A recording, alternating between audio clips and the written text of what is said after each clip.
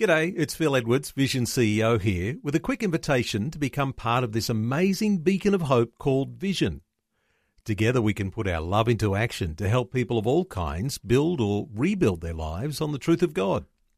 Please consider the part you can play during our upcoming Visionathon appeal, remembering that it's your support that makes Vision possible, including this podcast. Rise and Shine with Robbo and Becky on Vision.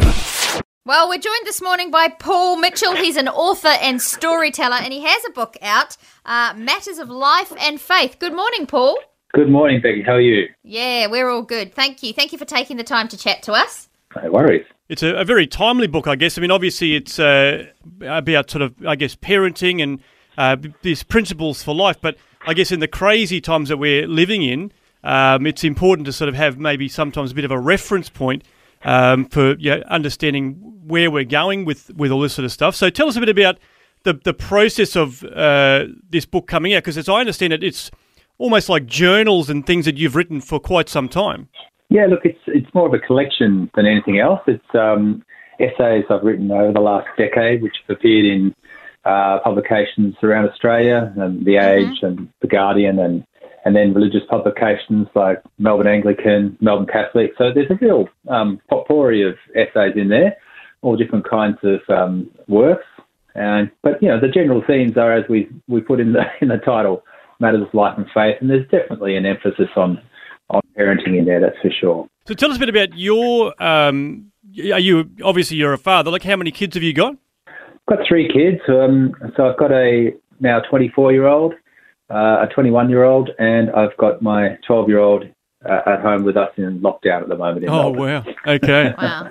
That's Online cool. schooling and everything. That's right, yeah. It's been a pretty difficult couple of years for everyone, but not alone in that. That's amazing. No, that's so true. You obviously enjoyed parenting so much the first time round, you went ahead and did it again with the now 12-year-old. That's a bit of a surprise package. Yeah, well, look, it was my second wife, and that was part of the package deal. So okay. There was a child as well. So, right, yeah. Oh, I love it. Wow. Nice. Get around to having another kid, and I think that's interesting too, because I think I learned a lot the first time around. So, and with that period in between, it's been a different ride this time. That's for sure. Yeah. Yeah, that's interesting, isn't it? Because I mean, in some respects, going into parenting the first time is daunting because you obviously have no idea what to expect. I mean, obviously there's still unknowns in it, but in some respects there is a little bit of a factor of like, okay, well, I know what I'm getting myself into, in the sense that, you've got a child there, but also you've had a little bit of experience. So do you think that did help second time around? Absolutely, yeah. I learned a lot. From my mistakes, which is probably the only way to do any learning, isn't it?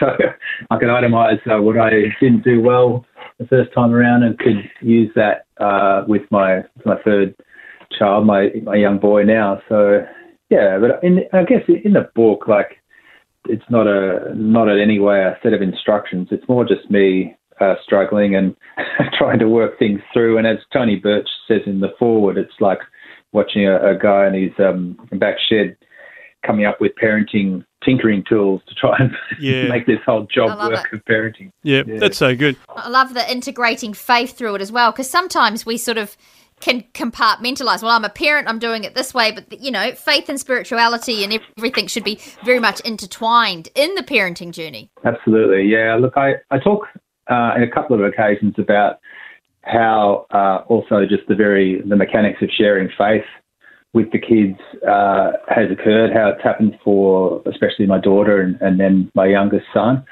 So, even shining a light on that as well was an interesting process. Like, I had various prayers that worked with my daughter that ended up working again with my son.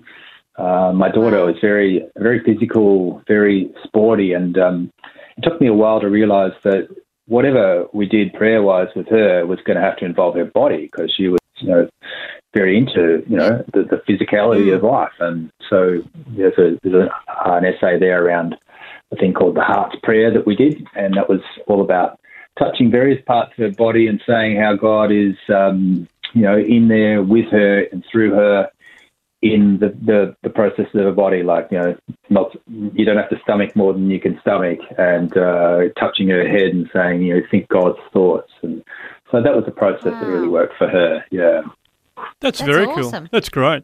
I think that's a wonderful thing, isn't it, about a book like this, is that, in some respects we're reading your story, your journey, but we can kind of learn some things along the way. So it's as you said, it's not really like an instructional booklet, like step 1, step 2, but we can kind of learn, either from someone else's mistakes or from someone else's, successes, and take the things that are going to apply to our situation, to our reality.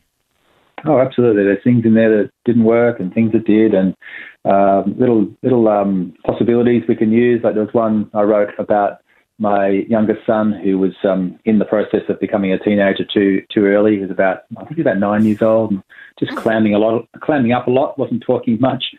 So I got a thing going called Dad Radio in the car on the way to school, where I pretend to be a radio announcer like you guys, and interview him about his upcoming day and also everything else that was going on in his life. And of course, he answered all the questions like I'm doing now. So that works well for him. I like that. That's amazing. You never think of doing things like that, and I love it. It's just someone else's point of view, or just little tidbits of someone else's, done. I can see there might be a lot of radio interviews on the way to school for those that are able to go to school this morning.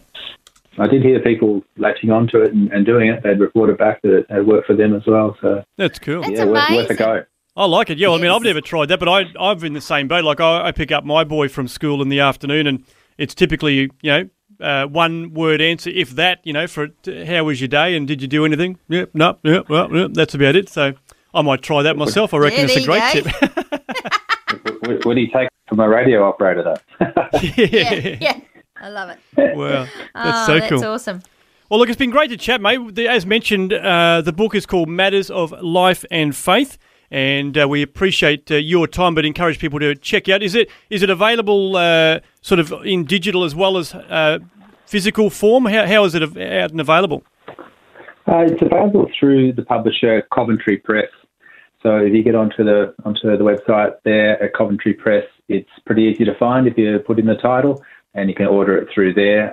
There is an ISBN on the website too for the book, so you can order it in bookshops. And I think a number of faith bookshops have got it in stock as well. So, yeah, okay, cool. It's out there. Well, it's called Matters of Life and Faith. So have a look for it. As mentioned, coventrypress.com.au is where you can get the details on that. But, really appreciate your time, Paul. It's been great to chat, thanks, and Paul. all the very best for your future. Thanks so much. Thanks for taking time to listen to this audio on demand from Vision Christian Media. To find out more about us, go to vision.org.au.